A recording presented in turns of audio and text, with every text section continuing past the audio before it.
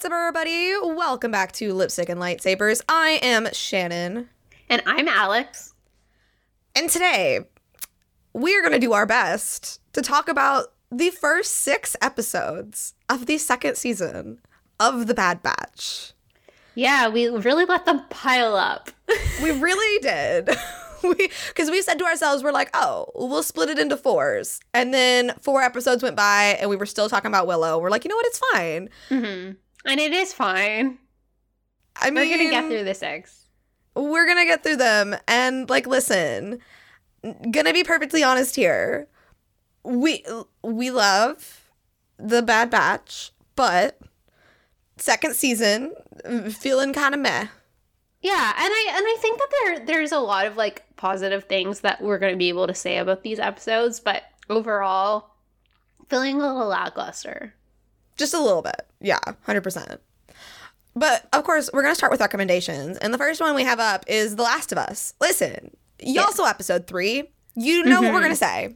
Like, what the heck? Yeah, well, like, when I was writing these notes, I saw that The Last of Us was still up from when we recommended it after that final Willow episode. Mm-hmm. And I was like, I'm leaving this here because we haven't spoken since episode 3 dropped. Like, can you believe? I watched episode 3 twice. Like, I don't know if I could watch it twice. Like, I don't know if I can put myself through that. Like, I was, like, sobbing. I don't know if this will make sense. It was shorter the second time. Yeah, it feels really, like, how long is the episode? Like, 80 minutes? It's long, yeah. It's more than an hour, which the first one was more than an hour, too. Because I watched it when it premiered, and then I watched it the next day. And it did feel shorter. And I think part of that is, like, I knew that, like, this is what the episode was. Because I think part of it, when you're watching it for the first time, you're like, what are we doing? Yeah. But it just, like, wow. Zombie shows have always hit really hard emotionally because they really cling to, like, the found family aspect. And love, you know, like, love can conquer things. And, like, I feel like Walking Dead has gone there. But this episode blew every single zombie apocalypse, like, media out of the water. This episode particularly, like, I don't think I've ever, like, felt, like, it goes down in TV history. Not even just, like, zombie shows. Just, like, oh, my God, the way that they slowly, you know, bring you through the story of, you know, Bill, and then they just drop the bomb, right? Like, right. And I just, like, that, to me, like, that is The Last of Us. Like, it's never been, like, about zombies. It's always, like, the reason it's called The Last of Us is because it's about these people who are still here and they're still surviving. Yeah. I think they did a really good job of showing, like, if you watch, like, the very end of that episode, like, you hear the directors talk, like, they were showing the passage of time because it's been 20 years and they show it through this love story. And it's like, well, you know what? No, what's disappointing is that when I watch it in Canada, I don't get that. But I was really? in the US, so I was in the US when I was watching on HBO Max. And I got the interviews at the end of the episode. And I was like, oh my God, like, this is so cool. We don't get this in Canada. Why don't we get it? I love that. And, like, I know that was happening throughout, like, House of the Dragon also. I'm like, Canada's missing out.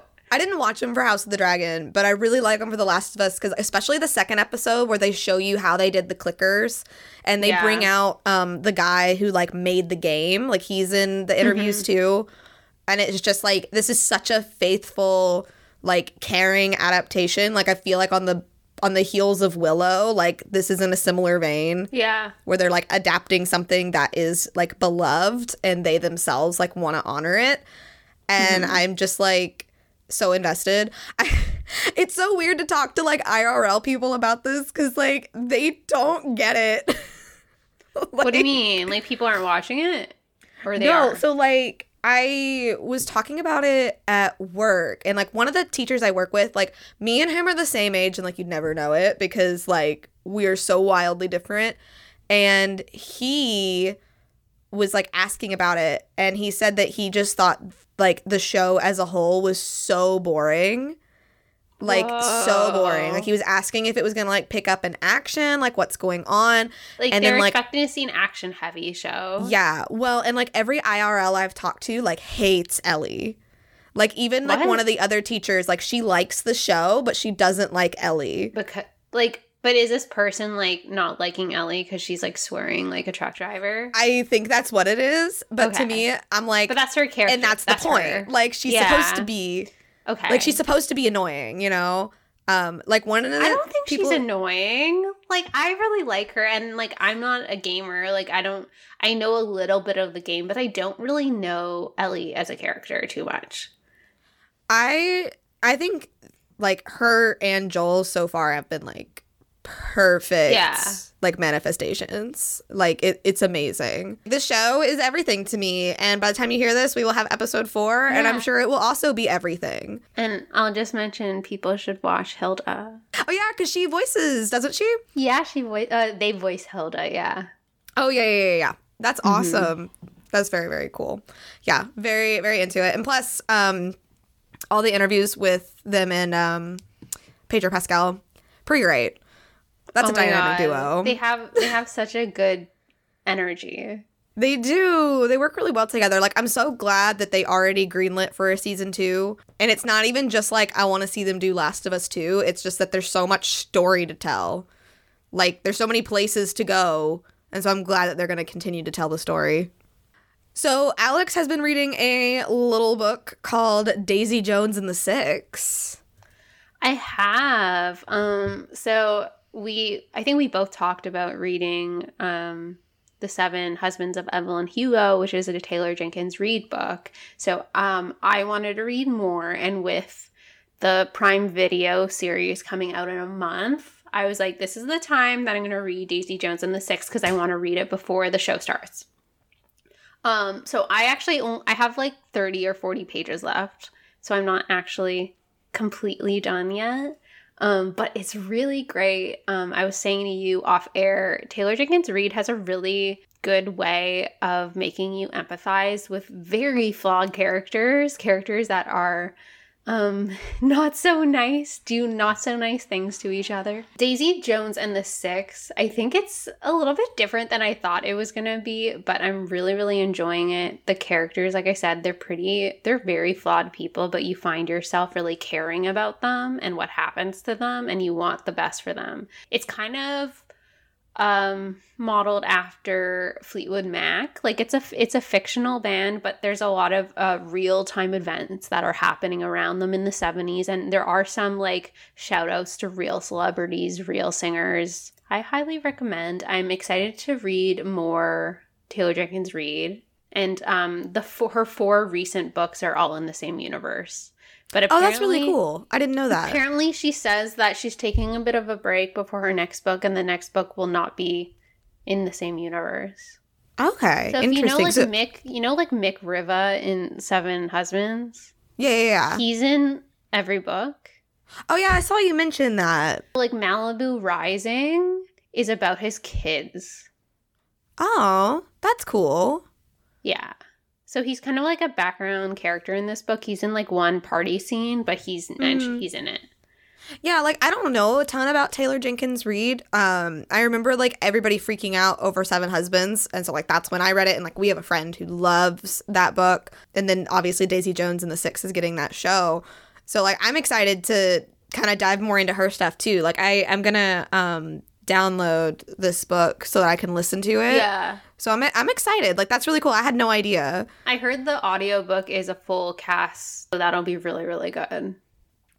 So bringing it back into movies, we have 2 movies. So first of all, so Alex watched a lot of, like, Oscar nominees. Yeah, right? I went- like you well, watched some, like, good stuff. I also like watched Ticket to Paradise, which is that movie with George Clooney and Julia Roberts, Oh yeah. and Billy Lord is in it. So I watched that, and that was a fun movie. That was not an Oscar bait. Like, Oh, at no. all. Yeah. But it was fun. And so I watched a few. I watched After Sun because Paul Mescal is nominated for Best Actor for that one. It was very sad. Okay, so like every time I've been on Amazon, because like one of my recommendations is something that I rented on Amazon, but like I watched, you know, the one I'm going to talk about, and then I watched Puss in Boots, the last which was very good. But I keep seeing that, and I keep like almost clicking on it, and then I'm like, I feel like it's going to be too sad. If you have any sort of, I think, complicated relationship with your dad, it is Oh, going God. to hit, and it's going to be very sad. I can't watch anything with Paul Mescal in it because it's too sad. He is the king of sad. Like I couldn't even finish Normal People. I think you like, should finish it. You need to finish it. I know. He's so like, good. I loved the book, and like every time I turn on Normal People, I would just get like so depressed. It's I was really like, I can't sad, do but it. it's really, really good. But he's gonna be they're gonna make a new Gladiator movie. Apparently he's gonna star in the new Gladiator movie. That seems really random. Yeah. That feels very random. So maybe that one won't be as sad. Like, he's just so He'll good still at be being sad. sad. I really feel like he had a really, really good performance in this movie, but it was very sad. Probably not a watch twice kind of movie. And then I also watched Triangle of Sadness, which was really crazy. I've seen a lot of people like discourse on Twitter comparing The Menu and Triangle of Sadness for having like similar themes, which they do, and people are having like crazy discourse about it. Triangle of Sadness was just bonkers.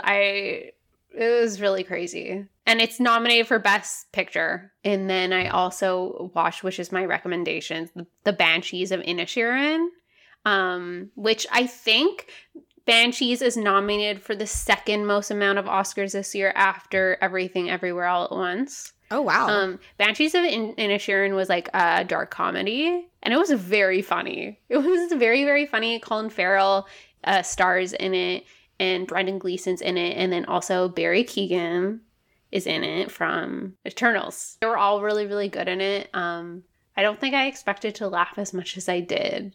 And it's a really beautifully shot movie, and it's kind of connected to our Taylor Swift universe because it's directed by the person that she did Directors on Directors with. And then that also kind of connects to Phoebe Waller-Bridge because he's dating Phoebe Waller-Bridge, and that connects us to Hot Priest, who is in a group chat with Joe Alwyn and with Paul Mescal. Which brings us back to After Sun. Yeah. It's just the whole extended universe. Yeah, so I really, really liked Banshees of Inisherin. I'm probably going to watch a few of the other Oscar noms. I'm debating if I'm going to watch Elvis or not. Oh, I watched Elvis. Oh, you did?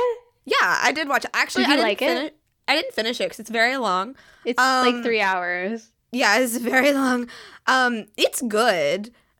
It's very strange just knowing everything that's been going on with Austin Butler since. Do you think that Austin Butler is putting on a good performance though? Yes. Okay. That is Elvis Because Presley. he's like the front runner for the best actor win. Which I honestly do think is deserved.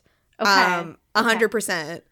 Like he is very good in it, and it is a very like well done movie, and I like that they don't shy away from like all of like the Black and like African American like influence that went into his music, which is good because like they don't try to like whitewash it or anything, but it's just Austin Butler's just apparently a really weird dude, man.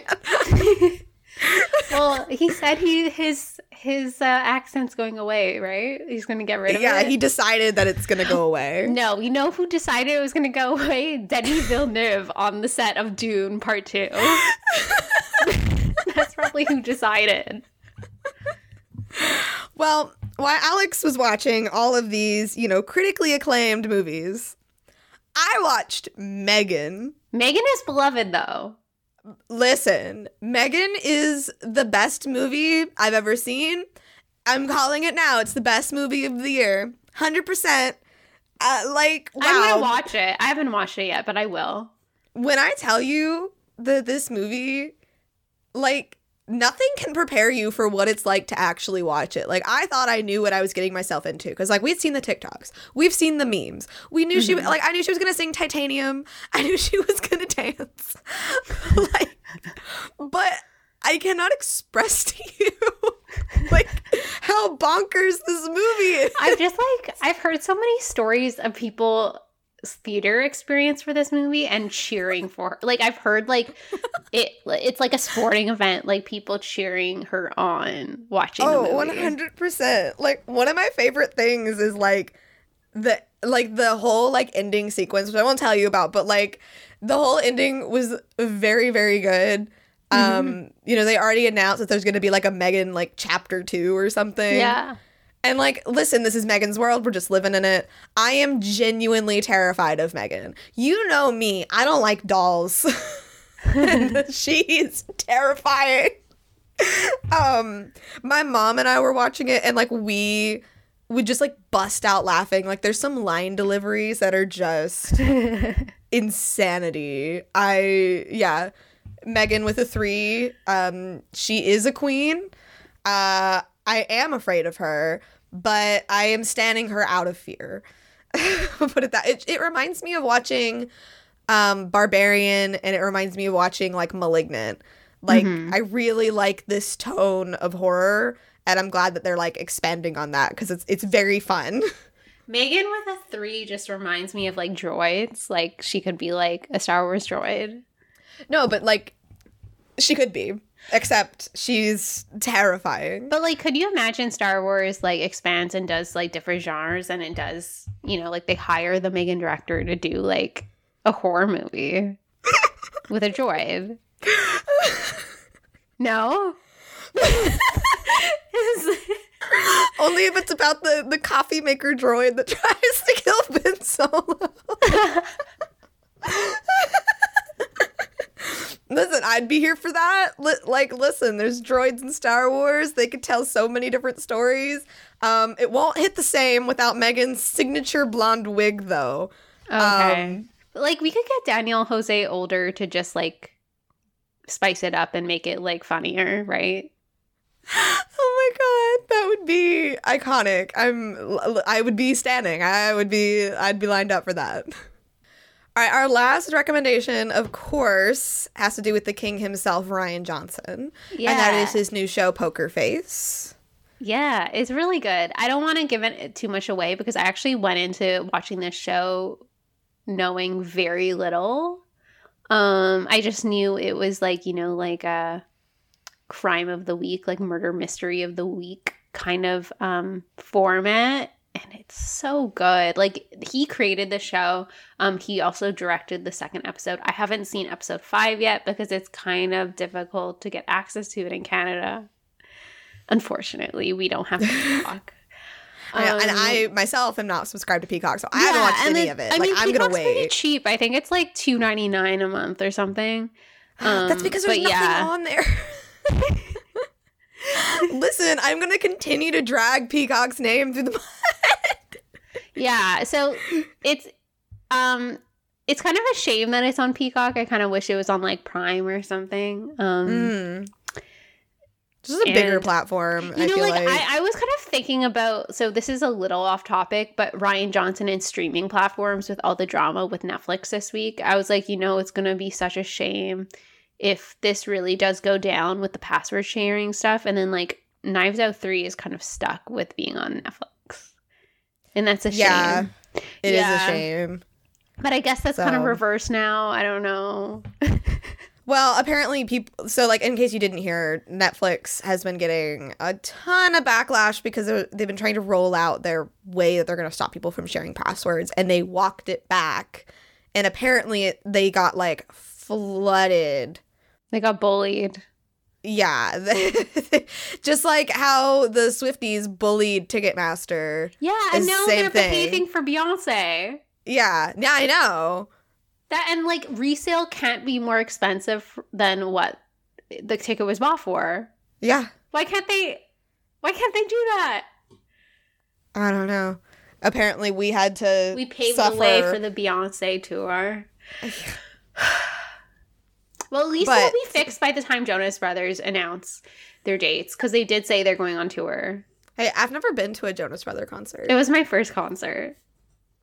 I mean, I saw Demi Lovato when she was on Disney, but I've never seen the Jonas Brothers. Ooh, I wasn't a Jonas Brothers girly. The Jonas Brothers were my life, so that's where we differ. I'm really excited for this. I don't know if you saw, I sent Shannon a video of Kevin talking about the new album called The Album, and he mentions about how they've like adapted through the years of being at different parts of their life, and he says that like now they're all girl dads, so like this is like the result of that. And I'm like, oh my god, we're getting a girl dad album. I did see What does that. that mean? Like, I just couldn't stop laughing at you going when they were talking about their album called The Album. It's just like I don't know. I am excited. it's like on brand for them. This will probably I'll be the defend first time I them. like listen to a Jonas Brothers album. Which album? The album. Like I've never Oh, listened this to is like gonna be the first like roll out that you take part in, is what you're saying? Yeah, I've only ever just like listened to like I know they're big songs. I just They're never big like hits. Yeah, like Yeah. Burning Up, When You Look Me in the Love Eyes, Bug. Yeah. Year 3000. You know? Love Bug is my favorite song. I think Love Bug is like an incredibly produced song. Like I think that is it's an amazing song. Yeah, I'll defend the Jonas Brothers to the day I die. No, But, absolutely. Well, that's our demographic, you know? Like and you like couldn't go anywhere Shannon's without like the Jonas making fun Brothers. of the fact that the album is called The Album, but it is so on brand for them. Like this is like just like up their alley to do something like this. Like it's just so funny. It's like it's them. Well, last thing before we get into the Bad Batch, we did get some news. So Jedi Survivor, the game, the sequel to Jedi Fallen Order, has been pushed back about 6 weeks. They're still refining things, Yeah, which I think is good. I'm glad that they're not trying to rush it. It's a good thing. I would rather them put together something really good and not rushed. It's good. Well, and that'll give us more time to spend with the book because the book comes out March 7th. So that's going to give us more time to I should pre-order that. Yeah, we'll be able to get through that, and I think that'll get us ready because I'm pretty sure it's supposed to be a prequel to the second game. Yeah, anyway. I think it's probably going to explain to us how he ends up alone, right? I'm so ready for that. I'm absolutely. So it's like Jedi 1.5 instead of like.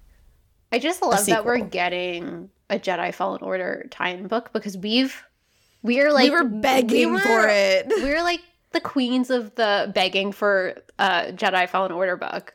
Like, Yeah. we were leading the charge. So this is like finally the fruition of what we've wanted. I was always I'm so excited. shocked because like Battlefront got 2 books and like the first Battlefront doesn't even have like a story campaign. No, I don't and it got a think. book. Alexander Yeah, and it Freed still wrote got a book. Battlefront 2, like, I'm so glad that it got a book, and its story campaign is amazing. But, like, Jedi Fallen Order was so freaking good, and those characters were so good. I could not believe they didn't do a book. And they I could was have so gone shocked. with any of those characters, like a seer book. Any of them. Like, Yes. I could Oh, see man, them doing like yeah. a seer book for the first game, and then I don't know why they didn't do that. Interesting. not too late. Yeah, It's it's not not too too late. So this book's gonna be really good, I think. I hope. I'm excited. And I mean, I've been following the author and just seeing some things that she's been saying. So I think this is going to be really pretty good. I'm excited. All right. So with that, let's talk about season 2 of The Bad Batch. I would like to start off by saying that, or I guess acknowledging that I think going into the second season of The Bad Batch, I don't think it's necessarily that my expectations were too high, but I do think I was expecting a lot, and I wonder if that's because of getting things like Andor and Obi-Wan.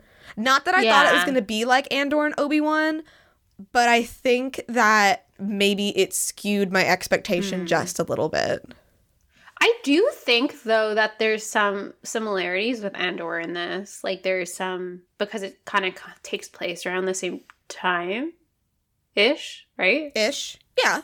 But yeah, I think that it was episode 1 for me that didn't feel like a premiere. That set me off on being like, what am I watching? Being kind of put in the middle of the action for me was jarring. But I think that I'll say this, episode 6 has been my favorite so far, and I really, really enjoyed that episode. Maybe we're going to get more of that. I don't know. Yeah, well, and I would agree with that. I feel like with episode 1, so episode 1 and 2 is a two-parter. It's Spoils of War and Ruins of War. And I feel like we just kind of got plopped down into the action, and there's no recap, and there's no really clear reason for why we got put here after the events of season 1. And to me, there hasn't been a clear path since the season started, which kind of reminds me of Clone Wars, which obviously the show is very, very similar to Clone Wars. Because, like, I'll be honest, like, I still haven't watched all of Clone Wars because sometimes it, like, meanders, which is typical for an animated show. But I feel like coming off the heels of season 1, like, there's so much going on. Like, they're officially on the run. They've officially, taken in Omega. Crosshair is, like, fully with the Empire and all of that. Like, I wish there had been some kind of recap. And I kind of wish, like, with the first episode, we could have still seen Crosshair. Yeah, I think we had that, like, emotional climax in season 1. And for us not to even get a recap of it before the first episode was weird to me. I know a lot of time has gone by, but that emotional high was so, impactful that it felt weird not to address it. And we finally only really get it addressed, in my opinion, is in episode 3, which is the Crosshair episode, where you get that sense from Crosshair that there has been, like, an impact on him since then. Well, I was gonna say, like, this is skipping a little bit, but I wanted to like episode 3 like really bad because I love Crosshair. He is one of my favorites, and like I want to see him be redeemed. Like I want to see him like break free of the Empire, and I liked seeing the stigma around him within the Empire because like we know that they're going to start shifting away from clones to the point where they're going to start like getting rid of clones, right? So his position is not secure. Well, they're replaceable. Like, yeah, they're 100% replaceable because they're expensive to make, and they can find people who are just as loyal without having to create clones. Yeah. And I do think it's interesting that Crosshair was stranded on Kamino for 32 days before they rescued him. And then he was still dedicated to the Empire.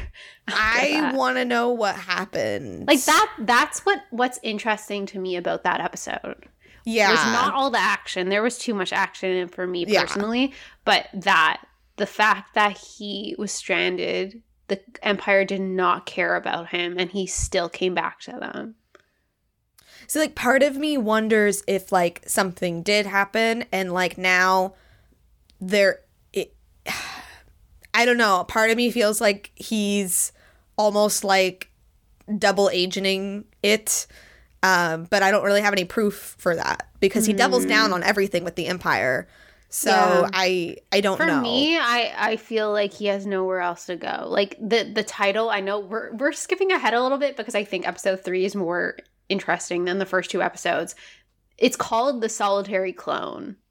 Like, he is alone, and I think he feels trapped and he has nowhere else to go. Yeah, well, because he can't go back to his friends. Like, he can't.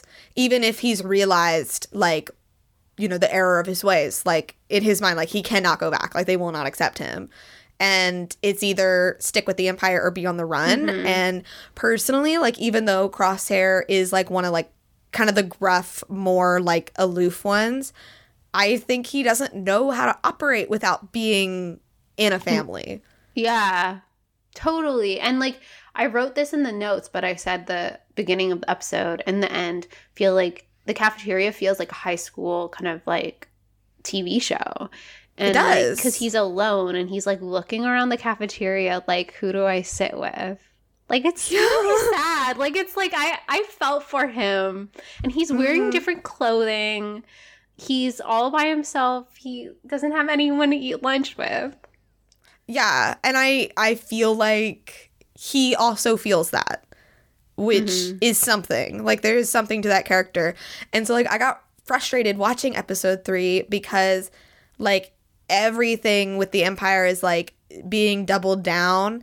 And I'm going to be so upset if they, like, fumble this character. Because it's really interesting and he's really, really cool. So I hope that, like, he's able to come back from it. But, like, I just got this really weird vibe from watching episode 3. Yeah. And I do find it interesting. Like I was saying earlier about the comparisons to Andor. This episode 3, they go in to, you know, remove the government from the planet Desix. And it's like seeing that episode of Andor where they're trying to take control of Ferrix, but from the Empire's point of view. It did look like that. Yeah. And so, like, I did kind of feel that, you know, like I felt the fact that it took place kind of around the same time where the Empire is trying to take back control from planets who are pushing back a little bit. Mm-hmm. Well, and since we're on episode 3, how did you feel about seeing Commander Cody? I thought it was cool. I've never had like a big attachment to the clones from Clone Wars. So like for me, it was like, oh yeah, there's an old friend, but I've never been like super attached to Cody. I wish that he had been utilized more as a foil for Crosshair because he was, but this episode is so action heavy. Yeah, like they could have leaned more into that, into him making Crosshair question his decisions. Or like having Cody like hang on a little bit longer because Cody leaves. Like he defects after episode 3, so he's only in that one episode. And I think it would have been really interesting to have him as like one of like the angels on Crosshair's shoulders, like bringing him back like out. But obviously that's not going to happen. So it just kind of feels a little bit like a missed opportunity. Because I agree, like I've never been like super attached to any of the clones either. So I don't know. It just felt like a weird choice to me. Yeah, it's almost like a lot of these episodes actually are hitting upon like really good themes, but they're scratching the surface level. They're not going deep enough. Yeah, it's like it's there, but it's almost like they get there and they're like, oh, never mind. And they backtrack. It's a very strange vibe. Because even so, like, we skipped episodes 1 and 2, but with that, like, the clones go to Sereno to try to steal the Bad Dooku's Batch, war though, chest. specifically. Yeah, the Bad Batch specifically. Because if they get this money, like, they can finally pay off their debts. They can disappear. You know, they can live, you know, a quiet life. And I think it's really telling, and I wish they'd get more into it. Like, the Bad Batch does not agree on what they want to be doing with their lives. Well, like, because Echo is like, we can't hide. Yes. Like, Echo is like full on, like, this isn't going to work even if we are able to pay off their debts and get the money. Like, they're going to come after us. Echo wants to fight the Empire. Understandably. Like, after everything they did to him, like, understandable.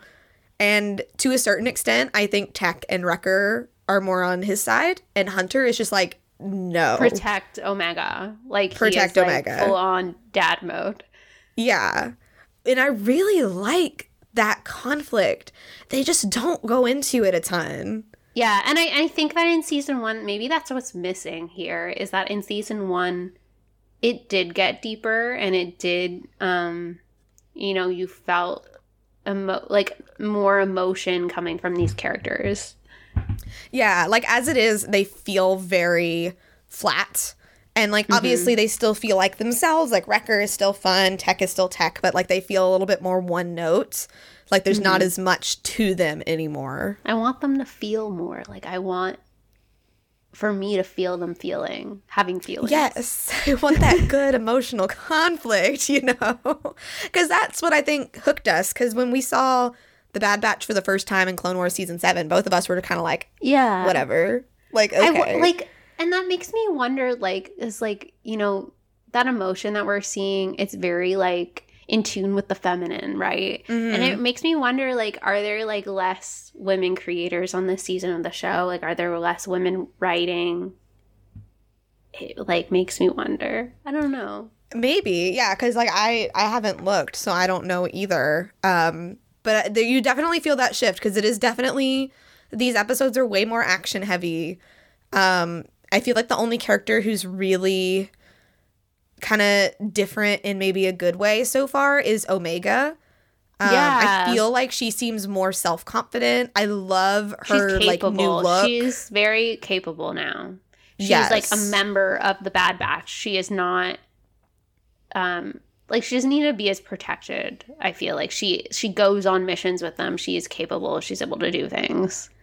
I just got hit with, I've been watching Mike's recap of Gossip Girl, and I just got hit with, Dad, I'm not your little girl anymore. Could you imagine if like Omega to Hunter? Like, but no, like I agree with that. Though, because we haven't like touched on this, but there's Fee, who's this new character who she's starting to look up to as like a different role model than the boys. And it's like a female role model, and I think that she's getting something different from learning from Fee than she is from the Bad Batch. Well, and I feel like she needs that, right? Like she needs to experience more things. Like, yes, she has this family, but like as a child, and especially one who was raised in isolation, like she needs more interactions. And I do think that especially Hunter is not seeing that she is growing up and like she is capable. Like, it's only been like a month, but like she can hold her own in a fight. Yeah, and she's kind of growing into herself too. Yeah. Like in season 1, she would like imitate Hunter doing everything. Yes. She like wanted to be Hunter, and in this season she feels like Omega. Like, she doesn't feel like Omega copying Hunter. She's like doing everything for herself. Yes. Yeah. Well, well, and you can see up. well, and like you can see like what she got from Hunter, what she got from Wrecker, what she's gotten like from Tech and things like that, but she's made it her own. Yeah. And that was one of the things that I liked with like the 2-part premiere. She was so desperate to get this money because she heard them talking and she feels responsible, like, for them being on the run. She's the reason all this is happening. Yeah. That they're like living like this. Yeah. Like, she feels like she needs to repay them and like make it up for the life that they've lost because of her. Yeah. But that's not the case at all. Like, they're better people because of her. Yeah. Well, and they chose this. Like, they chose to save her.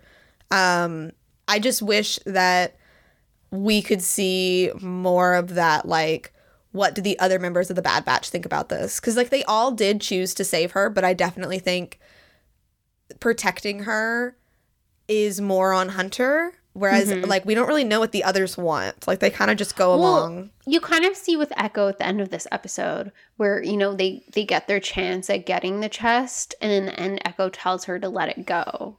So, like, that moment, Echo chooses her, too. Yeah, that is true.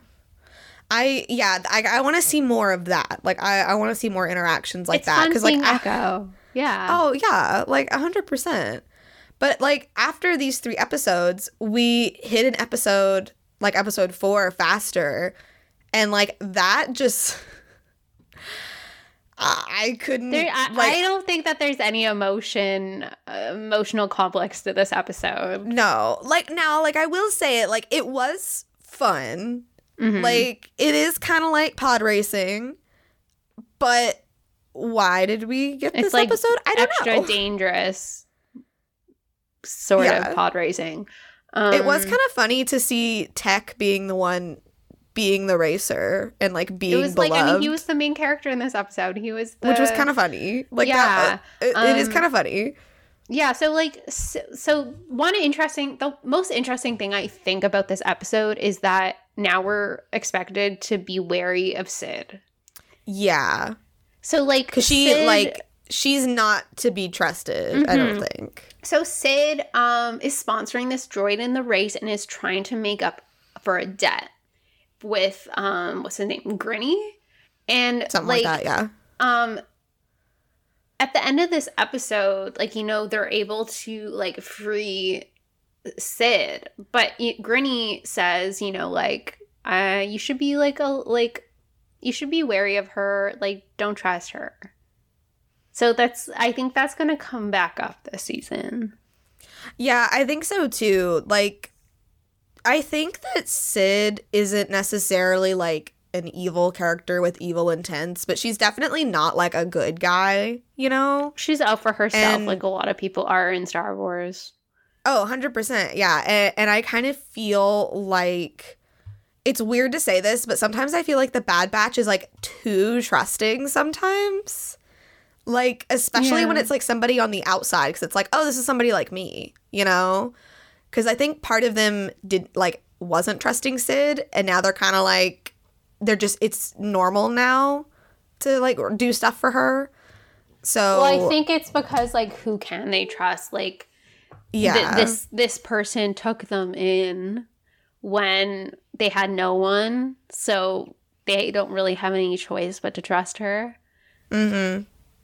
I do wonder if we will see them pay off Sid. Like, I feel like by the end of this season, like, they need to be out from under the thumb of Sid. Like, it's time for them to move on.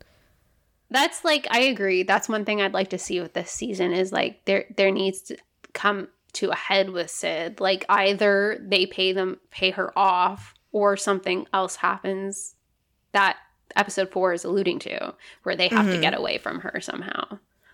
Yeah, like, I just feel like they need like a change. Like, they're getting too comfortable, and I think that's why some of the episodes just like aren't hitting, because I don't think the Bad Batch is facing conflict other than like on their missions, right? Yeah, I guess because like it's like, oh, another mission this week. Yeah, another mission very this much week. been mission so of the week. It's not like it's not like linear in that sense. It's like they keep going back to the same spot and going on a mission instead of, you know, going on more of an adventure, like a physical adventure. But I think going back to Sid is even hindering their like emotional arc.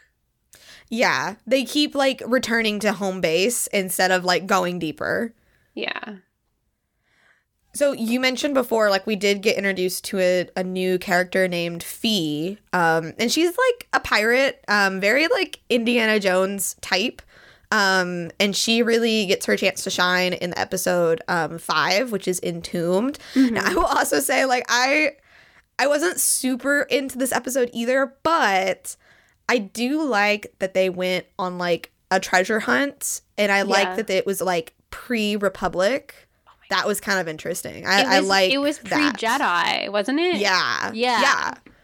So this is ancient. This is like interesting lore. I just like want to know more about this lore rather than whatever happened with the Bad Batch in this episode. Oh, 100%. Like, I wanted to know more about this planet. I wanted to know more about this thing that they found. Like, I'm sorry, but like, I didn't care about what was going on with the Bad Batch.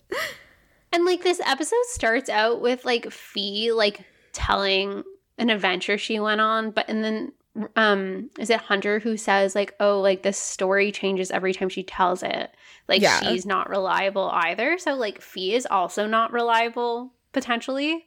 So I wonder if that's adding her as a character to this season is going to is there for a reason to, you know, like help Sid's arc of betrayal potentially, if that's where we're going. Well, I kind of wonder, and like, I honestly don't think that they would do this just from like the episodes we've seen so far. Like, I don't really think this is a path that they would go down. But like you said, with Omega kind of looking at more to Fee and having her as a role model as opposed to the Bad Batch, I think it would be interesting if Omega was given the choice to like go with her. Oh, yeah. Like, I don't think they would do that, but... You know, I made this note, I think, on episode 6, where, I made, overall thoughts and themes. So, like, I was thinking about how this compares to, like, Din and Grogu, and how, like,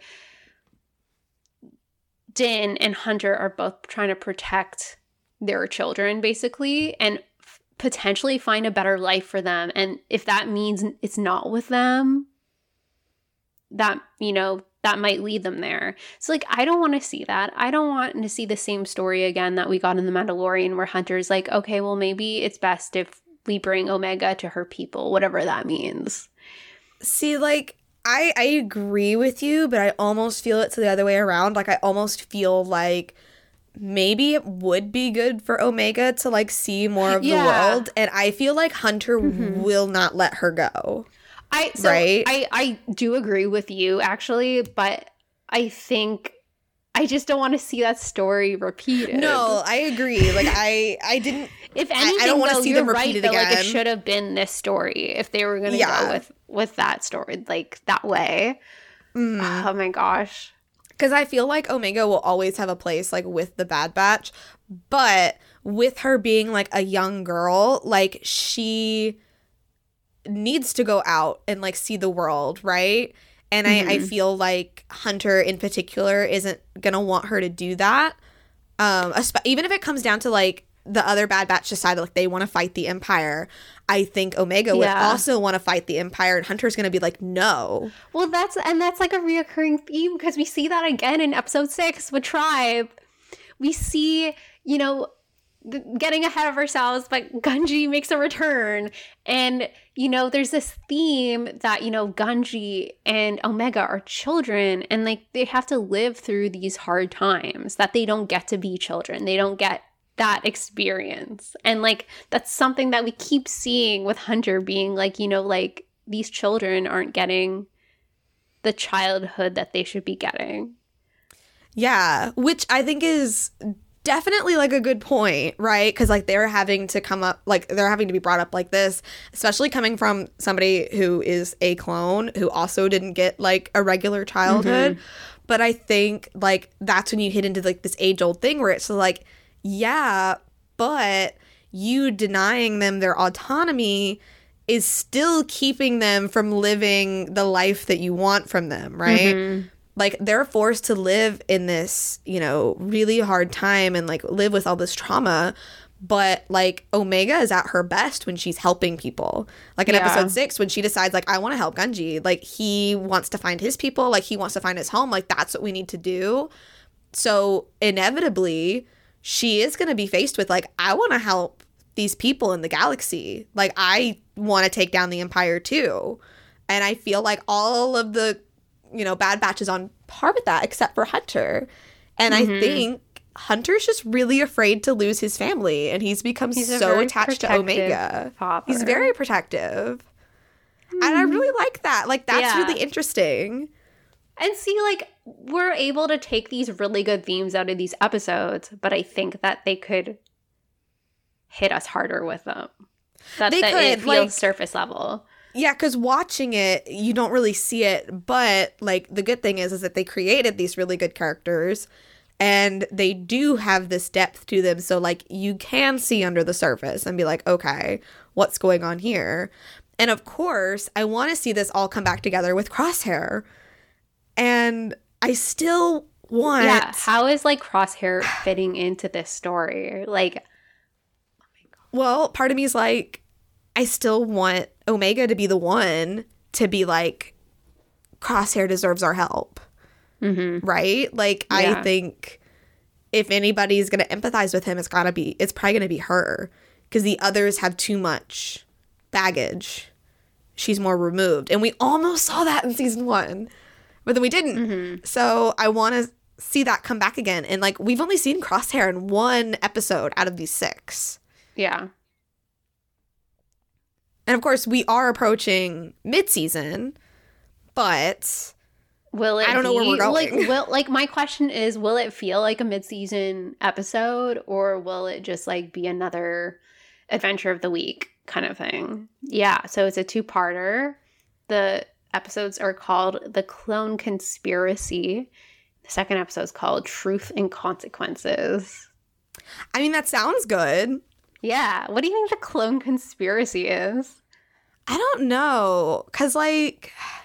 Do you think they're going to start figuring out about their inhibitor chips? Maybe. I would like to. I feel like like one of the big things still between the prequels and the originals is like the decommissioning of the clones, right? Because like we know that it happens and we know why they do it, but we haven't seen that story be told. And I do think that's interesting if that's where they're going. Like they're telling the story of like how they're getting rid of the clones, because that could lead into like liberating who's left, right? Helping them escape. So I will say some of these, all the titles are released, and there are some like interesting titles in here. And it's funny you say that because the season finale is called Plan 99. Okay, yeah. See, like, yeah. Okay, so let me just put this out there. Okay, let me just like put this out there. So say we do get a third season, right? Say that is where we're going. So let's say like the season finale, Clone Force 99, they decide they're gonna like liberate the clones, and they do, but they leave Crosshair behind. Like him sacrificing himself, or they just leave him. I don't know. Would they leave him? That's the question, right? Like we don't know how they feel about Crosshair anymore. I'm also very drawn to episode 11's title, which is Metamorphosis. Ooh, that's nice. So that could either be really like thematically deep, or it's gonna be just bugs. A episode about bugs. About bugs, yeah. I could see that. It's just about bugs. Go either way, it's gonna be like this really deep, like, you know, metaphorical metamorphosis, or it's gonna be bugs. There's no in between. It's gonna be one or the other. Yeah. So we'll see. That's that one is coming out on March 1st, so we'll know. First day of March. Isn't that when Mandalorian season 3 starts? Yeah. Yeah. There's gonna be some overlap. Here. Yeah, that's a lot. It's a lot because we were dealing with this with Willow also. Yeah. And that's why we started doing these episodes so late, because we were still covering Willow. Well, they're really burying the show. It's very strange. It's almost like they are kind of just like sweeping Bad Batch under the rug, or they just know that it's longer and like not as many people are into it, so they're like putting their bigger shows on top of it. That's the issue is going into this year. I think there's actually like a ton of shows coming out on Disney Plus. So there's that new Marvel one with like Emilia Clarke. Oh yeah, I forget what it's called. So that's coming out soon. Yeah, that's coming out really soon. I have a feeling that's going to be. I don't know if there's a date yet, or it's just like spring. Secret Invasion. It just says 2023. Okay, because I was seeing a slate that was saying spring. So then, is that going to start right when Mando is done? And then I would imagine. I think they really try. Summer. They really tried to not overlap Star Wars and Marvel. So I think it'll probably start like as soon as Mando is over, and then probably as soon as that's over, it'll be Ahsoka. And then it's Loki, isn't it? Yeah. So man, I want to rewatch the first season of Loki. For Loki. I need to. I've been. I think about it daily. I think about Loki daily, and how is probably like one of my favorite pieces of media to ever exist. It's perfect. You know, like that's also something we've got in our back pocket. We could just cover the first season of Loki.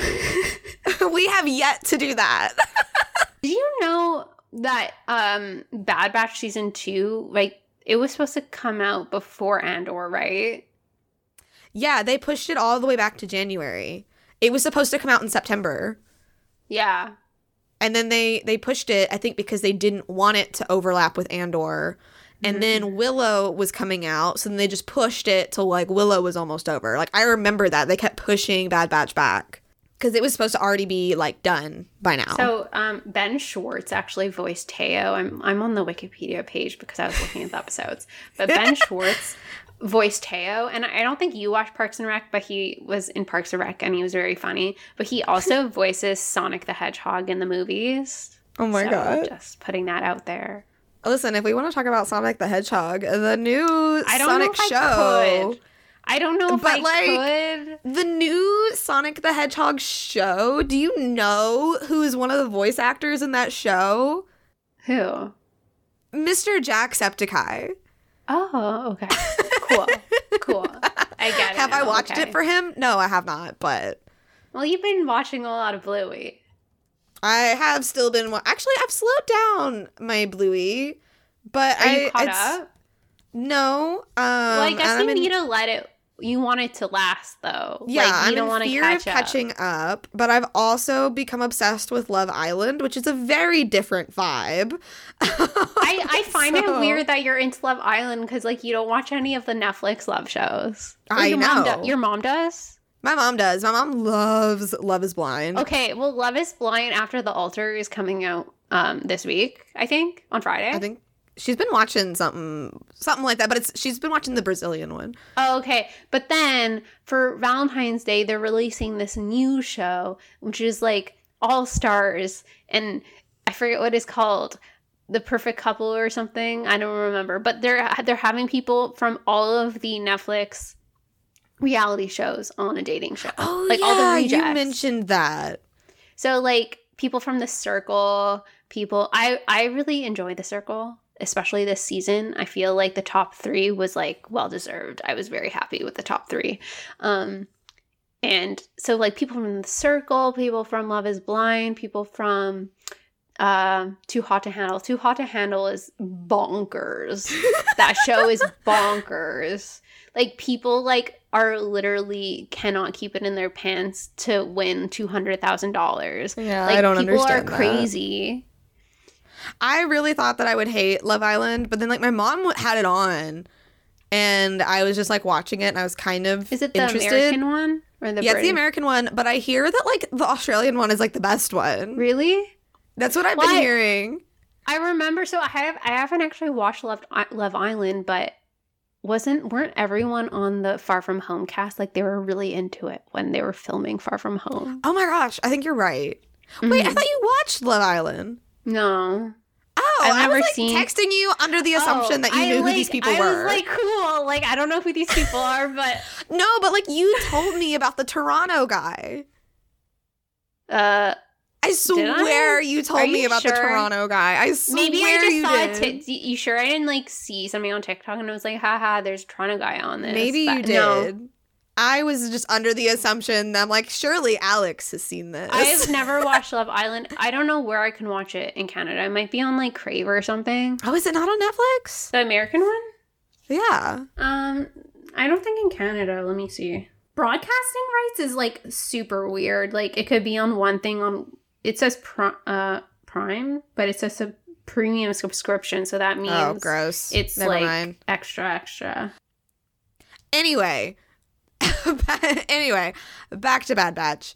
So yeah, like I think that so far strongest episode has been episode 6.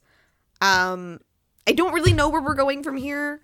Yeah. I guess we'll see how the next couple episodes are.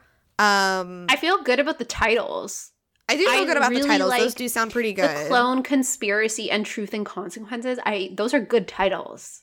Yeah. That feels like so, something. Like, I am hoping that we're in for some good stuff because that does sound interesting.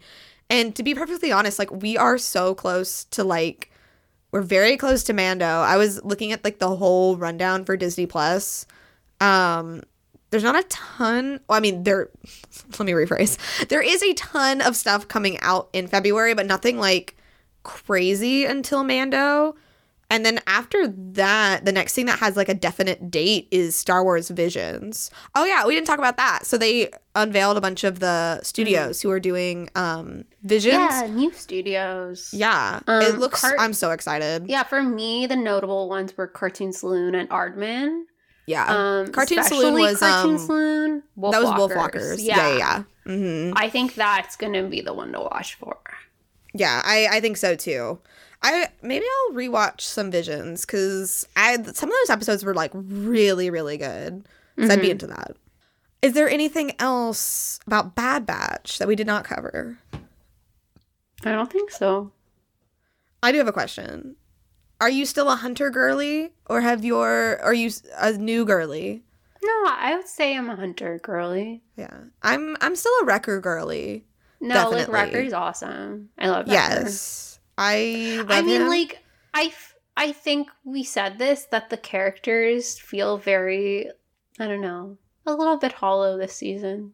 They do. They're definitely very one note. They're not as Except Omega.